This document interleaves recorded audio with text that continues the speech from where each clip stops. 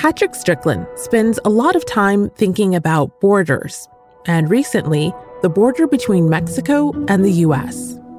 I had been aware that several groups of militias and border vigilantes were packing up their guns and heading down to the border in Texas and New Mexico and also in Arizona. This was back in 2018, when Donald Trump was still president of the United States. They were heeding Trump's call to arms, so to speak. These vigilante groups had shown up to defend the border before, waging their own war on migration and the people coming north. But one town in Arizona had no interest in watching this unfold on their doorsteps. Again. Patrick spent a year reporting on what happened there and what would happen next. I'm Malika Bilal, and this is The Take.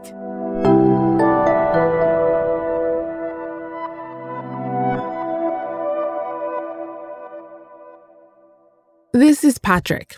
Patrick Strickland. I'm a writer and journalist from Texas. And he used to be my colleague at Al Jazeera. Now, he's the author of The Marauders, Standing Up to Vigilantes in the American Borderlands.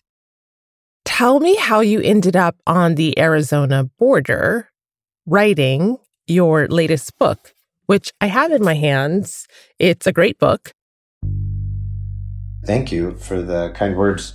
Well, in the lead up to the 2018 midterm elections, then President Trump was really ramping up this talk about the so-called caravan.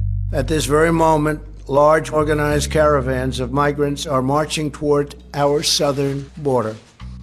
And dubbing it an invasion. Some people call it an invasion. It's like an invasion. And pretty much framing it to his base and to people all around the country as some kind of an existential crisis for the country. They have violently overrun the Mexican border. These are tough people. And at that time, I was actually working at Al Jazeera English, and I was in Washington, D.C. at that bureau, reading a lot of local news from different border communities. And I found a local news video from southern Arizona that showed a lady from Arivaca, Arizona, talking about the militias in their town. Arivaca is a pretty small town, and the woman in the video was talking about militias arming up and heading there. What seemed unusual for Patrick was that Arivaca was trying to stop them. People in that town had put out all these signs that said no militia and militia go home, stuff like that. That really resonated with the type of reporting that I like to do, which is not also about the people trying to push back in some meaningful way. Yeah. So you headed down to this eclectic, dusty border town in Arizona, and you wrote what amounts to a modern-day Western, but here the issue isn't land or cattle, it's immigration. There's a cantina, there's a gun battle or two, and all of this starts with a local resident who's a bartender and a meat cutter. Tell me about who you met. The book starts with Megan Davern. She was tending bar there, and a group of vigilantes come into the bar, and she's sort of seeing that they have a drone on the table, that some of them have gun holsters on their hips. And the bar had already had a no militia policy from groups that had been there before in the past. It's really funny, when I interviewed her the first time about that, I said, well, how did you know they weren't hunters? Because one thing I noticed in rural Arizona, everybody's got a gun. And she was like, they weren't hunters. It wasn't hunting season. Mm-hmm. So she sort of asked them, what are you guys doing here in town? And then, if I recall correctly, I think what he said was something like, we're saving the children. Patrick says this phrase that sounds well-meaning, saving the children, is an expression that's become linked to the conspiracy movement QAnon and other extreme right-wing groups. And these militias buy into some of their theories, including that migrants crossing the U.S. border are involved in child sex trafficking, and that the town is covering for cartels in the alleged trafficking. So I think people know very well that those kind of accusations can really drive someone to do something really radical and maybe carry out violence. So that was the fear. That's what sort of set the stage. But the roots of it go back for quite some time before that. Something had happened in Arivaca almost a decade earlier that shook the town to its core, Patrick says. But before we get to that, I asked Patrick to explain Arivaca. Describe for me how you felt when you entered the town. It's a very small town. It's actually an unincorporated community. It's about 12 miles from the U.S.-Mexico border. But if you were crossing that, say, as a migrant by foot, it's very rugged terrain. That would not be a short journey. So there are the townspeople, the migrants, and the humanitarians helping them. In that sort of part of southern Arizona, it's really common, at least according to several of the humanitarians I spoke to, for people to literally walk through the soles of their shoes because they've walked for such a long time. This was rough country, and not just physically. There were dangers, but there was also something about it, Patrick says. I thought it was a really interesting place. It's very beautiful out there. People are sort of spread out. It's very dispersed. But one estimate I read is that there's about 600 people in and around Arivaca who live there. And my first morning there, I went to a town meeting, and there were something like 70 people at the town meeting, which is a pretty impressive turnout. They were discussing how to push the militia out. Patrick says everyone at the meeting took on a role. One group was suggesting that businesses in the area ban these militias by doing things like putting up a sign at the cantina. They just stepped up for the moment and came together and really organized. And as a border town, there are a lot of things that pass through Arivaca. There were recent reports of fentanyl brought by cartels across the border. And because Arivaca is unincorporated, like Patrick said, there's no formalized local government. There's no police force for the town, amongst other things. Yeah, they have the county sheriff for Pima County, which includes Tucson. That's a really big territory, though. There's basically one road in, and so that brings in all sorts of other issues. You know, a violent incident, let's say. It would take some time for the emergency services to get there. What could take 30 minutes to an hour, depending on where they're coming from. So, yeah, there's no local police force. There is a fire department. It's volunteer. And there is a mayor, but it's an honorary mayor. Which might explain why the community is deciding to take this upon themselves, because who else is going to take it on? So take me back to the cantina. Megan is tending bar, and in walks, which sounds like the opening of a joke, but we quickly learn it is not, a bunch of guys. They walk right past this sign that says they're not welcome. Basically what it says is unwanted, any militias or vigilante groups. Megan didn't know who they were yet, but she knew why groups like them came to Arivaca. This group was called Veterans on Patrol. Veterans on Patrol, and one of those guys was Michael Louis Arthur Meyer, who sometimes goes by Louis Arthur, who has also been known widely as Screwy Louie. The way Megan told Patrick the story, after hanging out at the bar, the group finished up, paid up, and then went across the street. And then they went outside and were filming the local humanitarian aid office. That's where the volunteers in town operate to go out and help migrants who are crossing and provide medical aid or water or food or whatever they need. We know where all their humanitarian aid is. This is Meyer in the video. And they know that we're down here. There's a lot of them hitting the trails right now moving their aid. We got a couple people helping them. Now, we spent the whole morning hitting certain points. BP did put us on trail of a couple areas. We have uncovered underground mines and tunnels at the... We should be clear, we have no confirmation of what his group was doing that day, apart from filming outside this humanitarian aid office. They were filming and live streaming it online, basically saying, oh, these are child sex traffickers, and they're cartel agents. So down here in Arivaca, if you like to traffic in children, if you're involved in human trafficking or dope smuggling, these individuals have your back. Megan was still in the bar. She went outside and she told them something like, we'd really appreciate it if you didn't come back anymore. And that's when Michael Meyer really started his argument with her and accused her of basically being a cartel shill herself or covering for child sex traffickers and all this. It was scary, Patrick says, but it also made Megan mad, which is easy to understand once you understand what the town had already been through. So you mentioned that Arivaca has a history with militias, which is why they have these signs up in the first place. What is Arivaca's history? In 2009, a group of rogue militiamen believed that one man's house in Arivaca was a cartel stash house.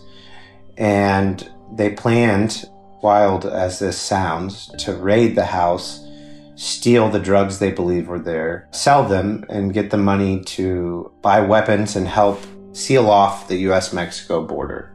Somewhat delusional. Wow. But tragically, when they went to the house one night, presented themselves as Border Patrol, and got in, they found a man and his wife and one of his daughters, a 9-year-old girl named Bersinia. And what they ended up doing was shooting and killing the man, Raul Flores Jr. He was only 29 years old, and his 9-year-old daughter. And they shot his wife, Gina, as well, but she played dead and ended up calling 911 and surviving. We have tape from that 911 call, and I want to warn you, it's disturbing. Ma'am, somebody just came in and shot my daughter and my husband. They shot them? Please send me What's your... Arivaca, Arizona. And what's your... And they shot your husband and your daughter? Are they out conscious? Please, ma'am, please. She's bleeding out of her mouth. In the end, Patrick says, all they got was jewelry.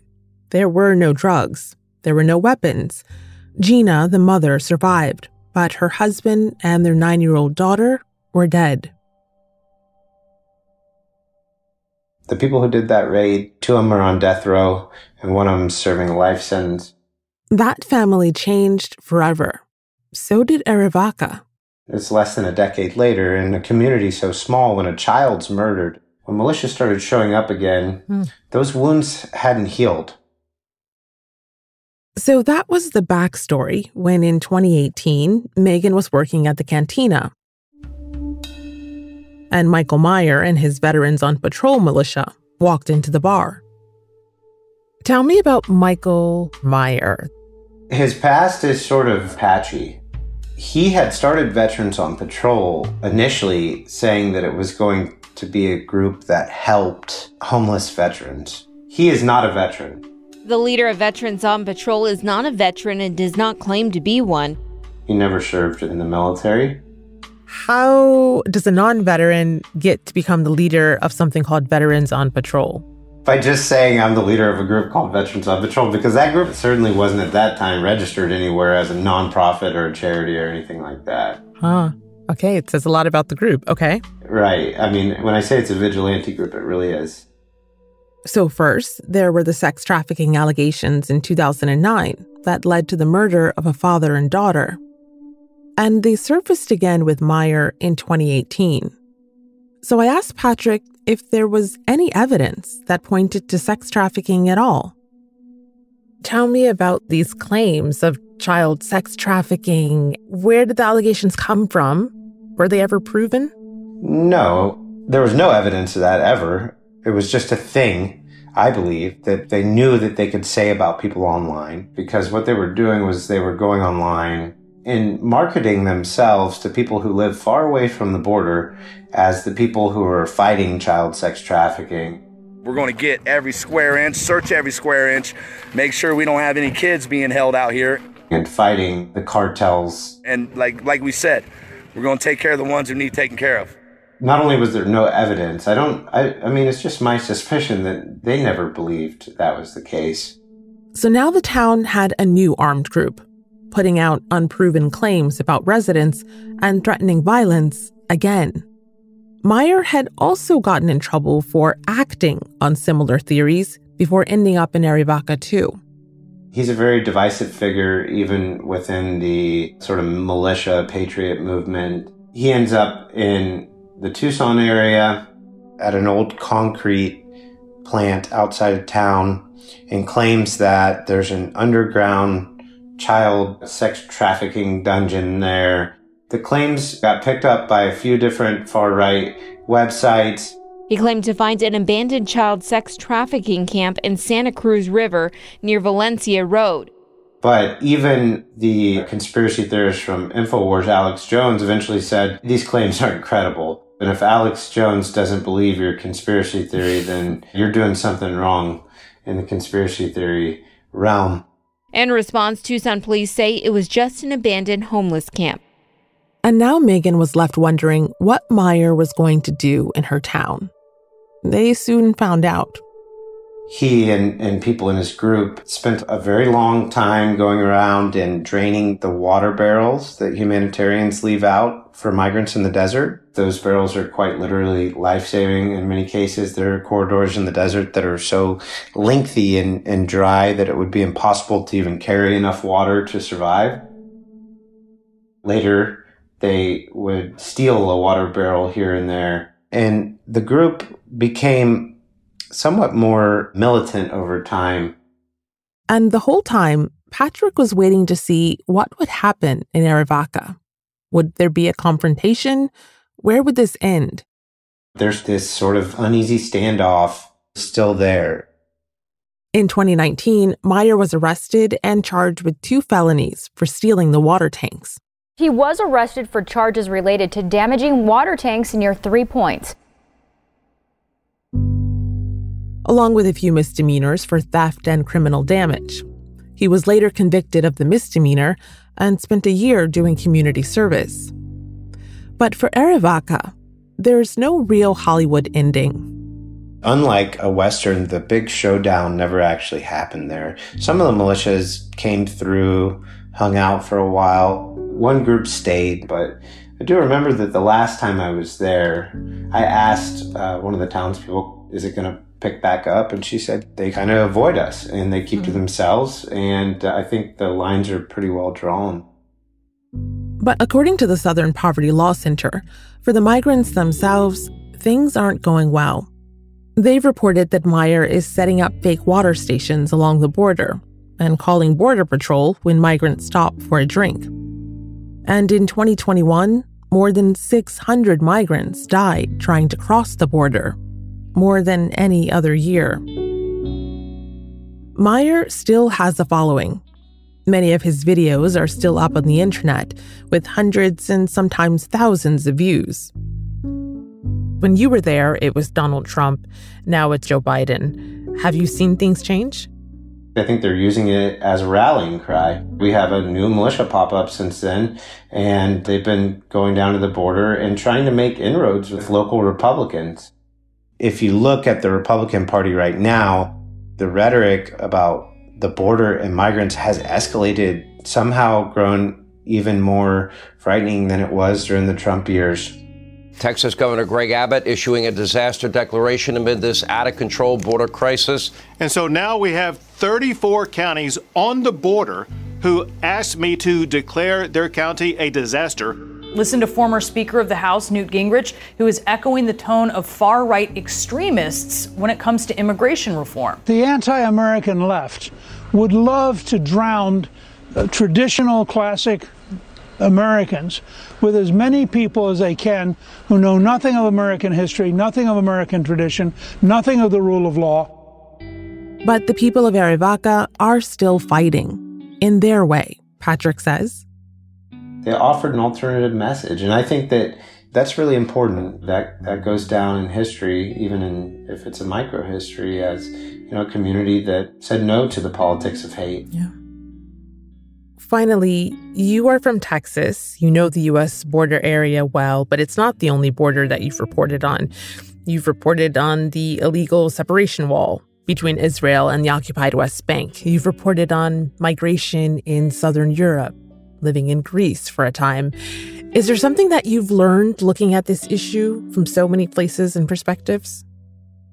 I think I've learned a lot, and one of the most important things I've come to feel is that borders are not just places where violence happens, as if it's some sort of a coincidence or something like that. I think that when you have a wall or a hard border that is there to stop people who are fleeing, say, a war like the war in Syria, that's violent. You send people back to a much elevated risk of death or something else horrible, or losing family, or not being able to get safety.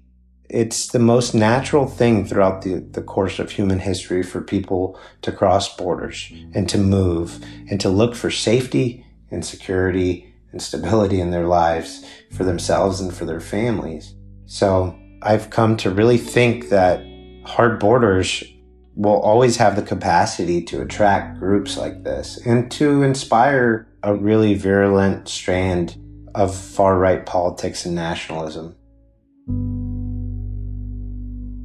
And that's The Take. This episode was produced by Amy Walters, with Alexandra Locke, Ruby Zaman, Ney Alvarez, Negin Oliai, and me, Malika Bilal. Our sound designer is Alex Roldan, and our engagement producers are Aya Al-Milaik and Adam Abou-Gad. We'll be back.